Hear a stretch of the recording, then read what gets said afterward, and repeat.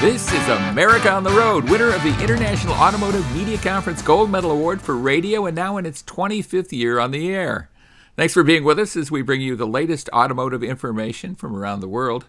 Autonomous vehicles are in the news this week, and we'll tell you who Ford has partnered with. And there's news about how Tesla owners feel about their vehicles from a very credible source, so you'll want to stick around for that. America on the Road is brought to you by Mercury Insurance and DrivingToday.com. If you're looking to save some money, you should switch to Mercury for your auto and home insurance. Californians save an average of $670 with Mercury, so imagine how much you could save. Get a quote today at MercuryInsurance.com. Hi, I'm Jack D. Red. With me is co-host Chris Teague. Chris is based in Maine. I am based in the wilds of Southern California, where we have just gone through a crazy election. Chris, how are things in Maine? No crazy elections there, right? Yeah, thankfully no crazy elections here. I think that we'll save that for next year. But we're now entering Fool's Summer here in Maine, which is where everybody believes that it's going to stay warm for a little bit longer. But we'll probably cool off quite rapidly in the next week or two. How are things in your side of the world? Pretty much the same. You could ask me about the weather pretty much every week for the next 52, and I'd say it's about the same. It just doesn't change that much here, which I guess is one of the beauties of it. If you like 72 degrees and sunny, well, that's what you're going to get in Southern California. That's why the movies moved here in 1900. A reliable source of sunlight was what Hollywood brought to them. So you got that going for you. This week, our special guest is Olabisi Boyle. She is a delight, number one. She's also Vice President of Product Planning and Mobility Strategy for Hyundai Motor North America. And I'm going to be talking to her about what's going on with a lot of things, including the new Hyundai Santa Cruz. We recently caught up with her there. But she has a lot of other responsibilities as well. And in the road test segment, Chris, what will you be telling us all about? I drove the Ford F-150 with the Power Boost, the new hybrid powertrain. So exciting there. It is exciting. Of course, the best-selling vehicle in America. I just drove the new 2022 Volkswagen Tiguan compact SUV. It's the best-selling Volkswagen here in the United States. And interestingly enough, it's a big bestseller for Volkswagen around the world. So we'll have that for you. And we'll have some news. We'll have news about who Ford Motor Company is teaming up with because they have some interesting bedfellows in this new autonomous vehicle endeavor that they're going to undertake. So stay with us for that. With Chris Teague, this is Jack Nerad with you, and we're so glad you're with us right here on America on the Road. Welcome back to America on the Road with Chris Teague. This is Jack Nerad back with you, and it is news time. And interesting news. We try to have interesting news for you each week, but I think this is particularly interesting because Ford Motor Company is teaming up with some interesting bedfellows in an autonomous vehicle, I wouldn't say scheme, but initiative. And it's for delivery service. They've teamed up with a company called Argo AI. I think that's artificial intelligence is probably what AI stands for there. And a company you might have heard of called Walmart. And they're going to have an autonomous vehicle delivery service in Miami, Austin, Texas, and Washington, D.C. Interesting places to experiment, kind of middle-sized cities. And they're going to use the Argo AI self-driving system to deliver Walmart orders to customers.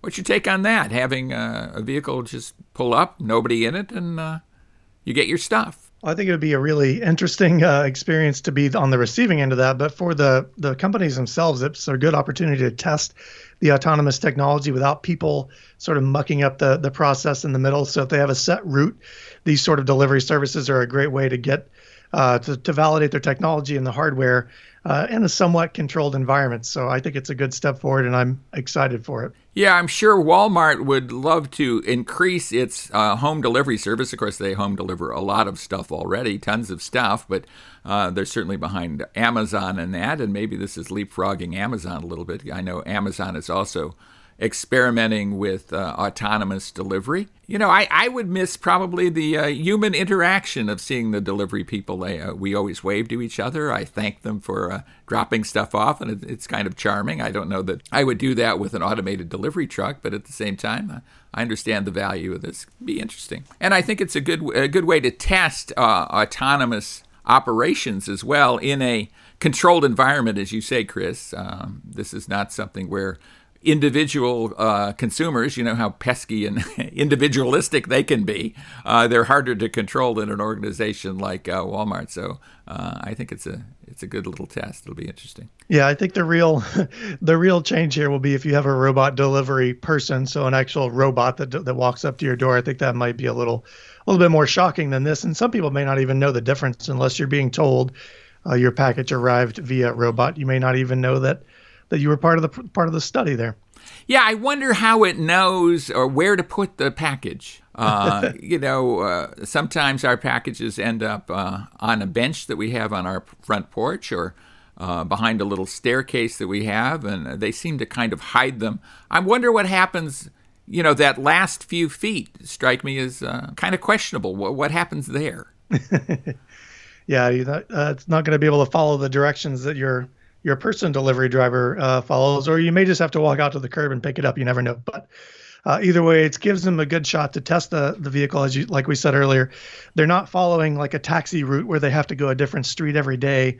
As long as they're in that sort of mapped area, that gives them a good chance. We say controlled, but there's traffic, there's people, there's all sorts of things that change there. But at least the route stays sort of static and gives them the chance to test the cameras and all the things that keep them from running into people and animals and other vehicles. So I think it's a great thing to do. I can't wait for the time where we have taxis, that are doing this sort of thing, and GM's doing some of that too. But I think we'll see delivery trucks for a long time before we actually see people in autonomous cars. I think you're right. Absolutely true. Well, let's switch gears a little bit and go back to what we were talking about last week, the appeal study from J.D. Power. It really measures people's emotional attachment to their vehicle. And one thing we didn't get to report last week because the information was not available yet was how Tesla did in appeal.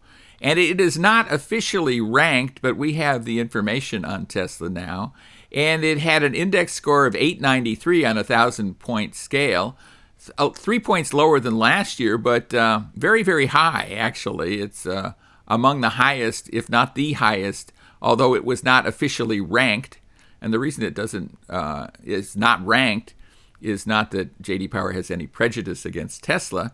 Tesla doesn't grant the company permission to survey its owners in 15 states where it is required to grant that permission. So they don't get information from owners in those 15 states. What they can do is kind of extrapolate from the other states. I think that would be 35 states if I'm counting correctly, to get a score that is appropriate for them nationally. But that's a good score. Obviously, Tesla people love their cars. They don't score all that well in initial quality, but they do very, very well in appeal. Yeah, as you say, it is an interesting sort of mix because Tesla placed 30th out of 33 manufacturers on the J.D. Power Vehicle Dependability Survey. So they're not the top for initial quality, as you say, or on dependability. So the fact that they don't have like a formal marketing department, you don't see a ton of Tesla commercials on TV. People gravitate toward them from an aspirational standpoint. That's the vehicle that a lot of people, even non-car people, seek out. So I think there are a lot of reasons we could sort of peg the appeal score to it. But as you say, the gap between appeal and IQS or initial quality is quite striking. Yeah, I think some of appeal score is people justifying their own decisions, right? I mean, you're not going to say, wow, I really, or some people won't anyway. Maybe some people will, but you're less likely to say, wow, I really screwed this up. This is terrible. Especially if the car is just kind of okay, you're probably going to be very enthusiastic about it. And I think Tesla people are in particular enthusiastic and essentially disciples of the brand, which is, good for that brand. Yeah, they've definitely Tesla has gotten by without, formal PR and without outreach. It's all done via Elon Musk's Twitter account, and then everything else is word of mouth. So it's not surprising to see that they're winning on, I guess, appeal. But like I said, I would expect it to have been a little bit more in line with the actual operations of the vehicles. But nothing makes sense. Not everything makes sense these days, I guess. So true. That is so true. We'll see if this makes sense to you, Chris. There is a new marketing program from Lexus, and I know you're a Lexus fan, and it revolves around the IS sports sedan, I think a vehicle that you're a fan of, if I don't want to put words in your mouth, but I think that's true. And there will be a new version of it, the 500 F Sport with 472 horsepower, a V8 engine. What they are doing is they are putting together essentially kind of a TV show. It's almost like, what would it be like? Survivor, maybe?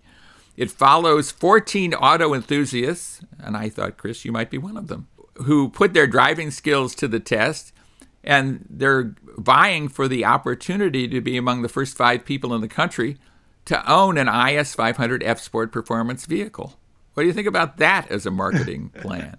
Well, you're right. If I'd known about it earlier, I probably would have tried to throw my hat in the ring. But there are people who are more deserving of a new Lexus than I am. And I am a fan of the IS. I've owned 2 of them. I had an IS 300 a long time ago and the 250 not that long ago. But I think it's neat. Anything they can do to drive the interest there. This is likely to be one of the last, if not the last V8 car we see from Lexus. And they've done a great job with that particular engine. So drawing the attention to it is understandable. But I'd really just like to drive the car. I can't wait to see what the V8 does for it. Have you driven the new one yet? I have not, and I'm excited to drive it. And I think this is a really interesting and wise marketing operation here, because obviously, I guess it's fairly obvious, people who buy the IS are a very small subset of car buyers generally. So doing big-time TV advertising or something like that is probably wasting a ton of money. But doing something like this documentary film that is looking at owners or potential owners who are a lot like the people who are going to buy it, I think that's pretty wise. Yeah, and seeing it used in what hopefully will be real-world situations, it's a lot better than a commercial anyway, so good for them. Yeah, although driving on a track isn't necessarily real world either, but it sure is fun, and it makes for good TV, or makes for good streaming content, as they describe it now. So I'm going to look for that, and we'll give you a review on an upcoming show. Well, when we come back, we're going to be doing some road testing. And Chris, you were driving the most popular vehicle in the United States. I don't have to tell you that, but I'm telling the audience that. It is the Ford F-150. You're driving it in Power Boost form. And I just had a drive in the all-new 2022 Volkswagen Tiguan, a very popular compact SUV from Volkswagen. It has become one of their best sellers. So we'll tell you all about that when we come back. Thanks so much for being with us right here on America on the Road.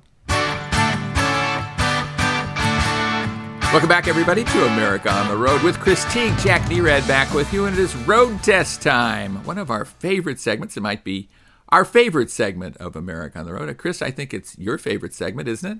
It is, and I don't know whose it wouldn't be. It's such a great opportunity to get out and try all the new vehicles that are coming out. And you tried a very new vehicle that's very cool. It is also the best-selling vehicle in the United States, the Ford F-150, and you had a particular version thereof. Why don't you tell us about it?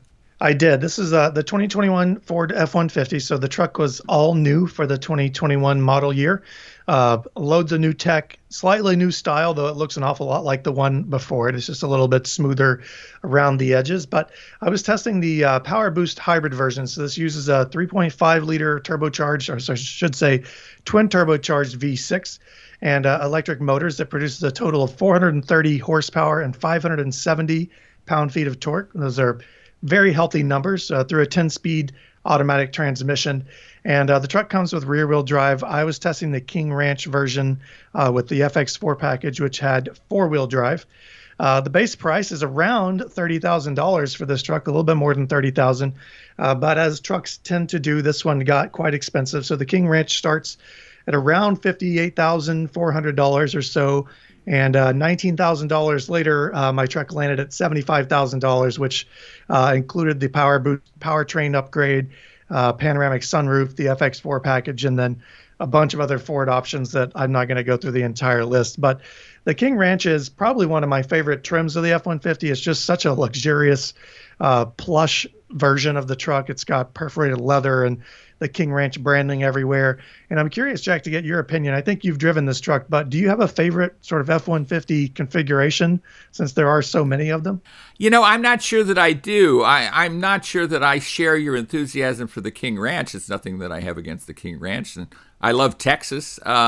maybe that's a little too in your face for me. I kind of like the mid-level trims, and I like the value of something like an STX or those kind of trims that are, kind of downscale a little bit, but they just seem so utilitarian and at the same time really comfortable. I kind of gravitate toward that.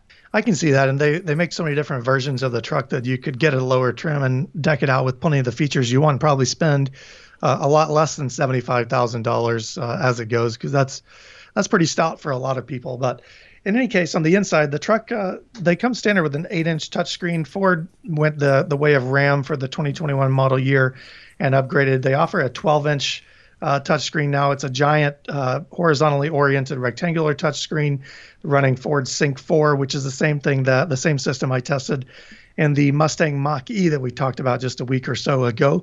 That runs 2 apps side by side. It's got wireless Apple CarPlay and Android Auto.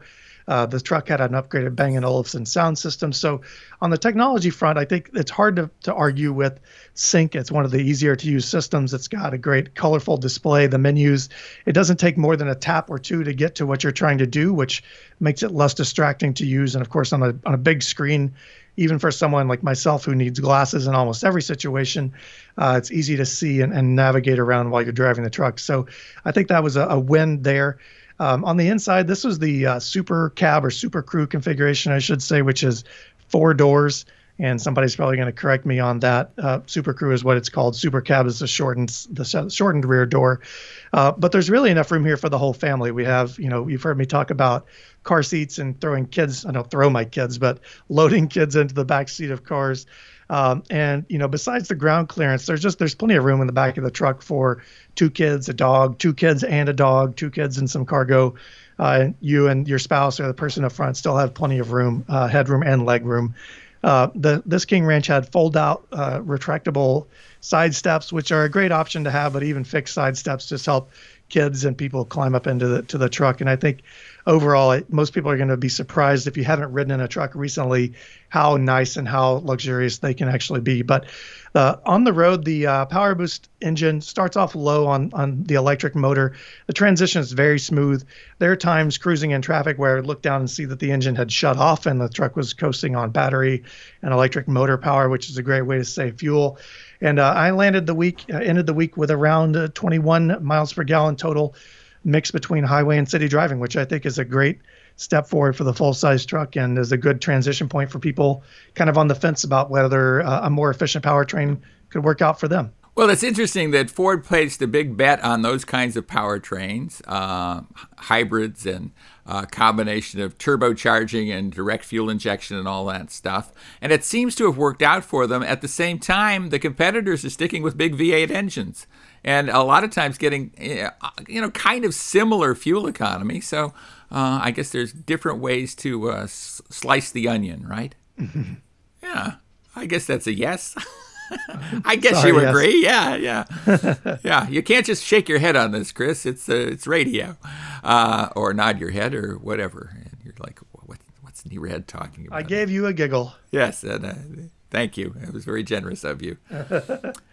Well, I was driving the 2022 Volkswagen Tiguan, and it's interesting to drive this vehicle that is changed, and at the same time you look at it and you go, is it really changed? It is changed. It has a new front end on it, and this is the kind of thing that Europeans get excited about that maybe we don't in America get quite as excited about. To me, I liken it to putting on a new pair of glasses, or something like that. It hasn't really changed the face of it totally, but or the vehicle totally, far from it. But it is a little bit of a facelift and a little bit of a different look. And it also has added a lot of features. And I think that's one of the great things to know about the Volkswagen Tiguan for 2022. This has become the best-selling Volkswagen in the United States and worldwide. So a lot of people are liking the value of this vehicle. And I certainly like the value of this vehicle. It is one of the few compact SUVs that offer a 3-row configuration, and it's not even a terrible third row. It's not a third row that is kind of like the Black Hole of Calcutta or something like that. It is a somewhat accommodating third row. It's not necessarily for adults for long trips, but certainly is fine for kids. And so that's a differentiator. This time around, in addition to the new front-end styling that has standard LED headlights, it also has more standard technology. The digital cockpit that I think, Chris, you probably like. I like. I know you're a tech nerd, so I expect that you like the digital cockpit. What's your take on digital cockpit? I do like the digital cockpit, and I love that Volkswagen has pushed it out to more of their vehicles for 2022. So big plus for me there. Yeah.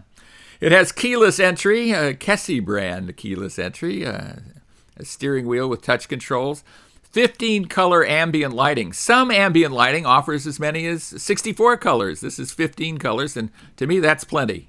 I don't need the interior of my vehicle to seem like a cheap nightclub or even an expensive nightclub. Not that I go to tons of nightclubs, but I think some people like that. It will show you on the dash the road signs, so you can see what speed limit you're exceeding. We would never do that, of course, but others do. And they've kind of trimmed up the whole model scheme. There are now 4 trim levels: the S, the SE, the SER, the SER line Black, and the SEL R line. As I mentioned, they come with an 8-inch Volkswagen digital cockpit instrument cluster. And you can get a 10.25-inch Cockpit Pro cluster. That's even better because it's bigger. And heated front seats are standard equipment. Gosh, you got to like that. I love heated front seats. You're a Maine guy. You must really love heated front seats, Chris. I do love heated front seats and the heated steering wheel, too, although I am waiting for a cooled steering wheel at some point in time, so I'm wondering why we haven't seen that yet. Really, a cooled steering wheel. I have never desired that for a minute in my life, but, I think I'm always running a little cool, and I need to be heated up, so that's a good thing. This, of course, is a front-drive vehicle that is also available in all-wheel drive, and one of the things I should mention, I'm just going through stuff here, but I should talk about the driving experience because I had a chance to drive this here in Southern California in some really great roads, and the Tiguan is just fun to drive. I think it's one of the most fun to drive of all the compact SUVs, the crossovers. And it's fun to drive in both four-wheel drive trim, the 4Motion all-wheel drive, or in front drive trim. And there's a lot of premium features to it. One thing I like, too, is when you have a second row, the second row is a 40-20-40 bench in the all-wheel drive version. I think that's just a little more versatile than the typical 60-40. How do you stand on 60-40 versus 40-20-40, Chris? Oh, very specific. I probably wouldn't have cared about the seat folding until I started going to the garden department with my wife since we've been married. That center folding seat and having the ability to carry 2 kids in the back at the same time is a very huge benefit. So we could carry like a bird feeder down the middle of the car, which has happened. I did that just a few weeks ago. But when you have your kids with you, you kind of lose out on a folding seat. So having that middle seat is a big deal. And I would like to disagree. 15 color ambient lighting is great until you have 2 young daughters who love to turn the car into a nightclub. So I think they would see 64 as much better, much more preferable for them. Well, maybe you could fib to them and say you have 64 when you only have 15. They'll catch on to you, though, and you should not lie to your children. I don't endorse that. It has natural language voice control. And you can say things to it, and this is suggested by Volkswagen. Hello, Volkswagen, I'm hot. Which seems like a bit of bragging, doesn't it? Well, Volkswagen's there to cool you down. Right. So, and they can do it. The overall thing is I like the 2022 Tiguan. I don't know that everybody on the street is going to say, wow, you've got a brand new car there, because it looks a lot like the 2021 Tiguan, which is Volkswagen's most popular car. So, a lot to like about this vehicle, and of course, a lot to like about the Ford F-150 in its form that you were driving this week. So, again, 2 winners for folks this week that we're reviewing. Absolutely agree. And when we come back, we will be doing our interview with Olabisi Boyle. She is the Vice President of Product Planning for Hyundai Motor in North America. And you'll enjoy listening to her. She's a lot of fun to talk to. So stay with us for that with Chris Teague. This is Jack Nerad with you, and we're so glad you're with us right here on America on the Road. Welcome back, everybody, to America on the Road. Jack Nerad with you, and we are somewhere in the wilds of Northern California, maybe Central California is a better way to describe it, driving a very cool Hyundai vehicle, the Hyundai Santa Cruz, being introduced to us in the press. Olabisi Boyle is with us. She is Vice President of Product Planning and other things at Hyundai. Thanks so much for being with us, number one. Thank you. Glad to be here. Well, you were a terrific ambassador of Hyundai product. We all feel that way in the press. I mean, your enthusiasm is infectious, and you have a lot to be infectious about. Tell us about your take on the Santa Cruz. You know, we are so excited. We feel we've brought back, or we've developed a new segment vehicle for a very targeted customer. A customer who is a lifestyle owner, a little bit more than a pickup owner. And what we mean by a lifestyle owner is you sort of want the ride and handling of that SUV, unit body construction, but you also want something that allows you to seek that adventure, maybe on the weekend. And that adventure might be surfing, it might be mountain biking, but you want it to look nice and not maybe what you expect when you're taking a vehicle out for traditional pickup use. Yeah, I mean, this is not a traditional looking vehicle. It's not a traditional pickup truck. It's not a traditional SUV, obviously, because it has an open bed. It's kind of a different thing, or at least a different thing that we haven't seen in a number of generations, right? We like to call it a sport adventure vehicle. So it allows you to go on those adventures that you want to take that are part of your life. And so the interior has a very similar interior to our Tucson.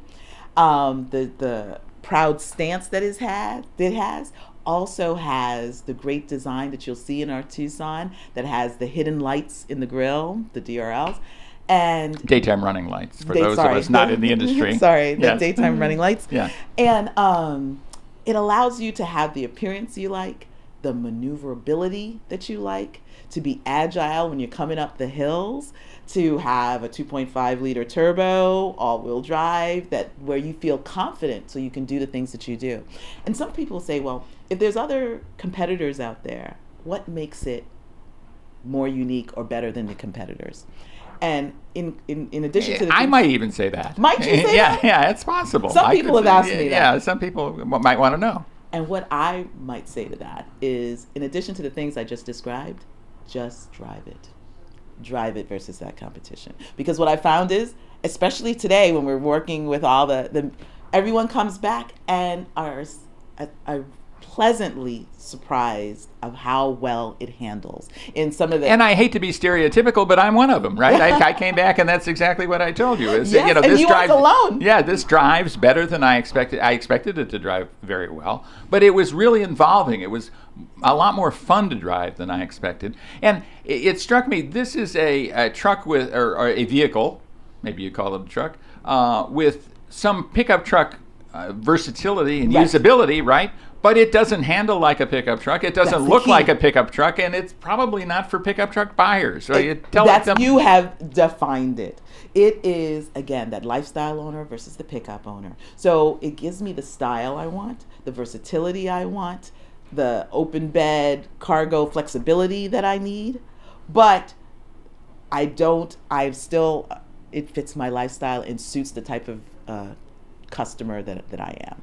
And so we feel that targeted customer, and it's based off that same Tucson platform, was just a really great opportunity for us to be able to deliver this type of unique vehicle to unique consumers, yet still take advantage of a great platform we have in Tucson. And this is a North American only vehicle, designed in North America, California, built in North America, built in Alabama, designed in California. We're completely proud of this. So tell us how difficult, because it might have been difficult to sell this idea inside the company, right? Mm-hmm. I mean, Hyundai is a global company, massive. They want to sell vehicles in all kinds of markets. They're probably in 100 markets or more, 100 countries across the world. Tell us a bit about the challenge of selling this concept internally, if there was a challenge. So, I'd say the biggest challenge that came about was we wanted this proud stance and the capability that we just described for you, right? And that was probably going to be more challenging on the prior Tucson platform.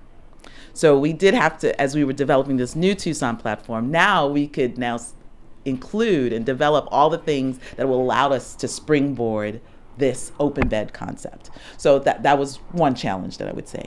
The thing that I do really appreciate joining Hyundai is the fact that we speak for the region. So we can describe our target customer for North America, for US, for this region, to really explain how they use, and certain consumers will use a sport adventure. And by that we mean explaining to the parent company, our Korean, and the engineering team based in Korea, all of those things. Exactly. Yeah, and you get that support. That's interesting. Exactly. And so there is a respect for our understanding of what the North American consumer what will appeal to them. And so after we got over the platform challenges, now we said, well, this is what we want to do. And we do a lot of research to really understand. In fact, the sport adventure vehicle, where that came from, we actually talked to consumers here. We gave them some names that we thought, and then we opened it up and said, rate these names, but also, what would you call it? And they came up with sport adventure vehicle. And we're like, let's go with that. And to be honest, that has resonated with some people. So especially with the consumers we're trying to attract. Right. Tell me a bit about the fact that this has a very powerful turbo engine as an available powertrain. Yeah. It wouldn't necessarily, I wouldn't necessarily think that was something that would jump out at you as this is a need to have or a nice to have. Mm-hmm. It certainly transforms the vehicle into something much better to drive, I would think. Although I'm certain that the base engine is more than adequate. I think 190 horsepower or something like that is plenty. But tell me a bit about that, the thinking behind the turbo engine, the performance. So 2.5 liter turbo all-wheel drive, right? In general, on our SUVs, we tend to lean a little more all-wheel drive, like 50, 65%. That's one of the things also that we found. So we wanted to bring that, but we thought, as we wanted this vehicle to be a sport adventure vehicle, but also capable. And we wanted people to get into it and really be almost surprised by the power and its capability and its ride and handling and its steering. And so all of that was to bring this consumer that is not using it maybe for construction purposes, but is using it and is used to feeling comfortable in their SUV, because we expect some SUV buyers to actually consider this.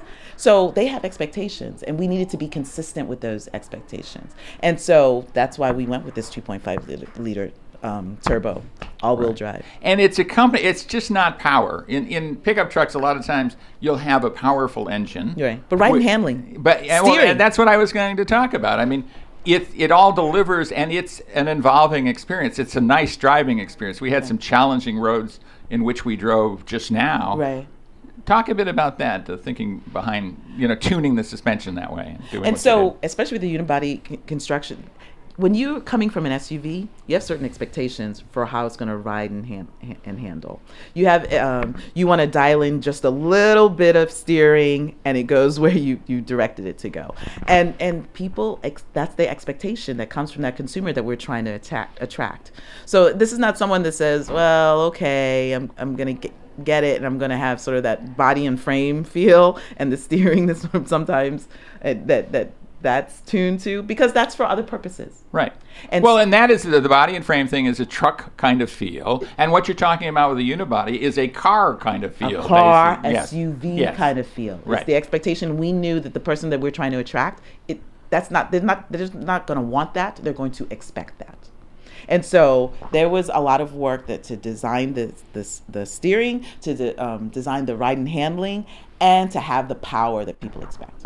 Right. We're talking with Olabisi Boyle, who is Vice President of Product Planning at Hyundai. Thanks so much for being with us again.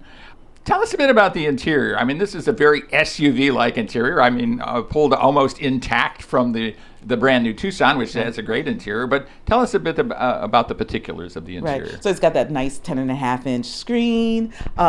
It's got, the contacts, raised buttons on it. You have a lot of opportunity where it looks modern. The interior is refreshed. There's a cockpit design that you see in it. It's got a great cluster. And again, the things you expect when you're in an SUV is what you're going to get here. And so, again, we get to benefit from the great platform that the Tucson has. What are some of your favorite features of the interior of the Santa Cruz? I have gotten used to, we have some options like digital key. We have some options. It has Apple CarPlay. Yeah, well, talk about digital key. I mean, that's kind of a fascinating system. You could lend your digital key to others, that kind of thing. Right. Tell us a bit about that. So it allows you to say, I parked the car here or there, and go downstairs and pick it up for me, and you're somewhere far away. And because they have the digital key, they can go open the car door for you. So, I mean, there's conveniences in your sort of so you can send that to somebody else, and their smartphone can then open the car. Yeah, but you have to obviously enable that, right? Right, and you can enable it for a set period of time, right? Exactly. And it can expire. Exactly. You can disable it. Yeah, you can have a valet do that. Exactly. All kinds of things. So you have to make these things work for people in their everyday lives, and so you bring all those aspects to the vehicle. I have to say, my favorite, this is on the exterior, and I don't know why I like this feature, but the actual embedded steps that you have on the exterior to step up on the vehicle, I love this feature for whatever reason. It's a great feature because you can reach into the bed from all over the place, and you don't have to be 6'6" to do it. Exactly. And I'm pretty tall, but still, when you're trying to get up on a bed, you need that. And so you have like 3 levels of where you can step to make that, and it was well thought out to sort of make that convenient for people. Right. And I think we have a great opportunity with the accessories that come with this vehicle, with the bed extender, with all the capabilities that you have to, it's got a LED light in the back, the tonneau cover that's lockable. So if you are going to have this in the city and you want to put things in there, you do kind of need that to be lockable. Yeah, and the lockable storage under the bed. Exactly. That has a drain plug in it, so it could be a giant cooler if you wanted to use it that way. And people do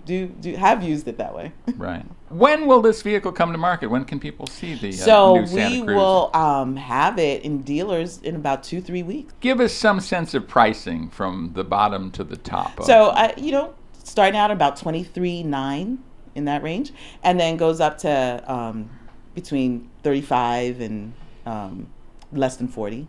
But lots of opportunities. Lots of opportunities and lots of accessories. Lots of accessories. Particularly, I think, for the bed, for example, right, to make that bed much more useful. Tie downs. Yes. Those kinds tie of downs, things. the bed extender that you can use. Lots of things that you can have. The way that the tonneau cover is a big part of that.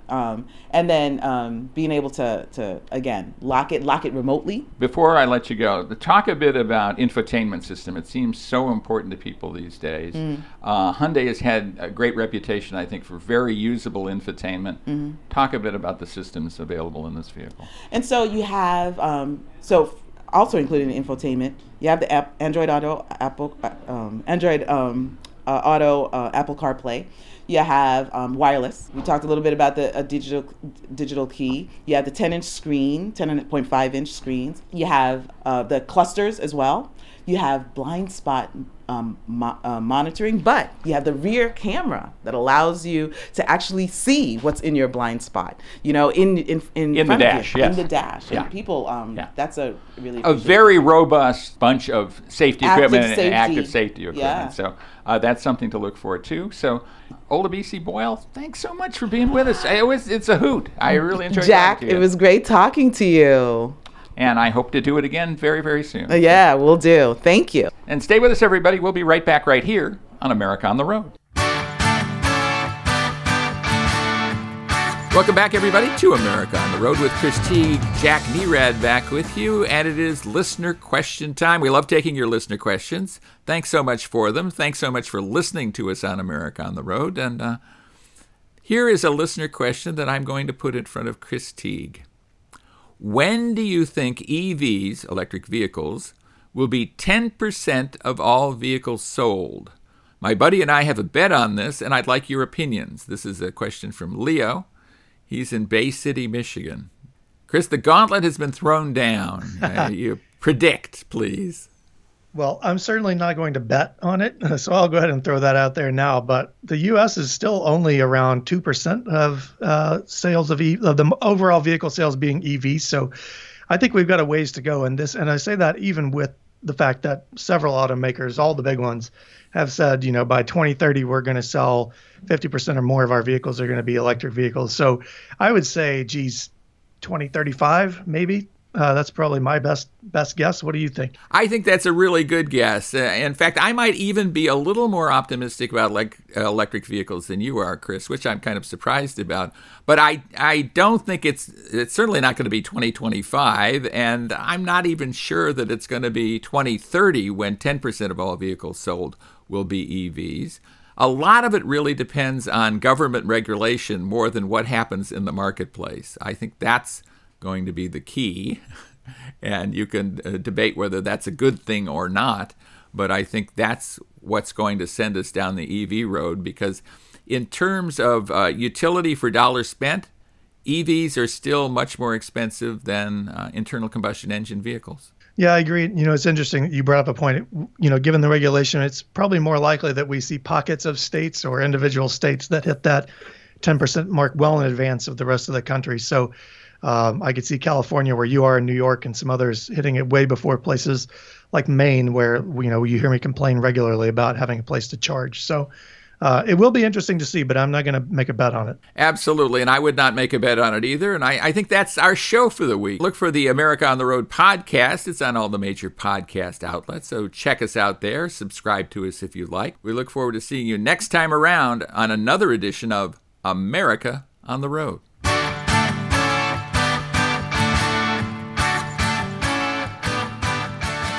America on the Road is brought to you by Mercury Insurance and DrivingToday.com. If you're looking to save some money, you should switch to Mercury for your auto and home insurance.